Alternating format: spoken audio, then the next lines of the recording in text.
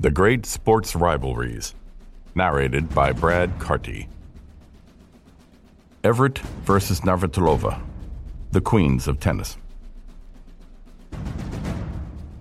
When Djokovic claims that his record of confrontations with Nadal makes theirs the de facto greatest rivalry in tennis, former player Christine Evert is quick to remind him that this only applies to men's matches.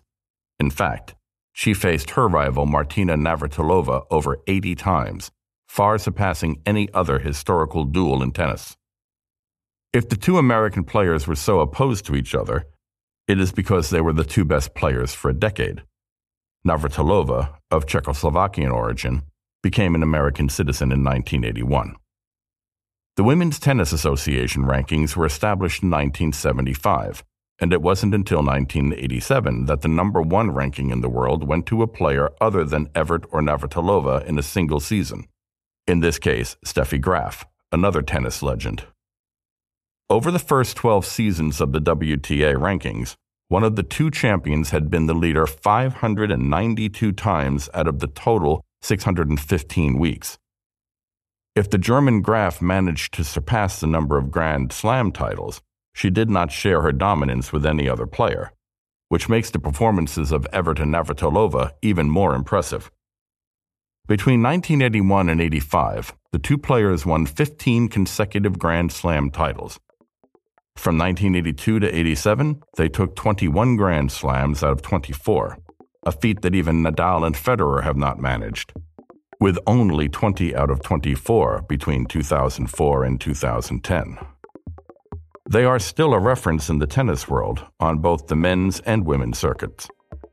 Chris Evert has won 154 WTA titles, including 18 Grand Slams. Martina has won 168 titles, including 18 Grand Slams.